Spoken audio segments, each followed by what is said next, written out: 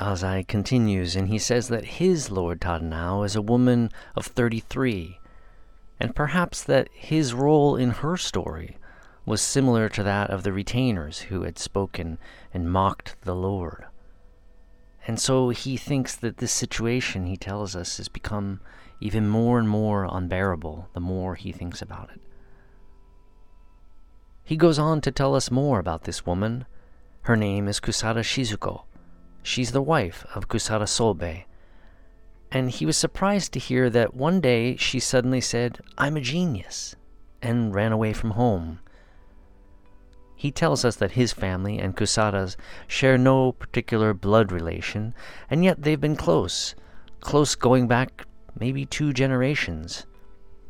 It might sound nice, he says, to say that, but in reality, they were just merely allowed to frequent the Kusada's home. That would probably be a better way to say it. The Kusadas, their social status and the money that they possessed was far greater than that possessed in his own family. And so maybe it was more like his family was asking a favor to just be in the presence of them. Surely it was similar to the relationship that the Lord had with his own retainers. Sobe, the head of the family, he tells us, is still young. Although he's not so young, he's actually past the age of 40. He went to Tokyo Imperial University and he graduated in the economics department.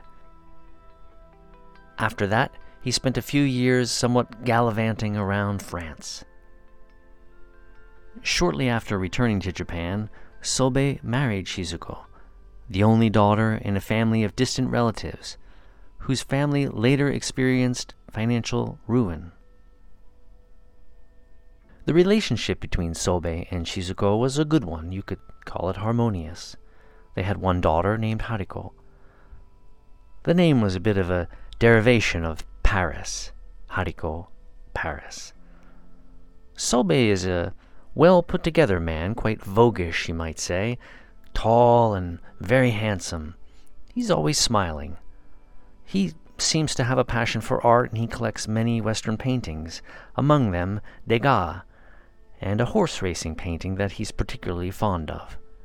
He doesn't really show any kind of hint and no behavior that exhibits this boasting of his high tastes, though. He actually doesn't talk about art at all, really. Every day, he commutes to his bank. Overall, you can say he's a top-grade gentleman. 6 years ago, the family patriarch died, and he soon rose to the head of the family and the family business.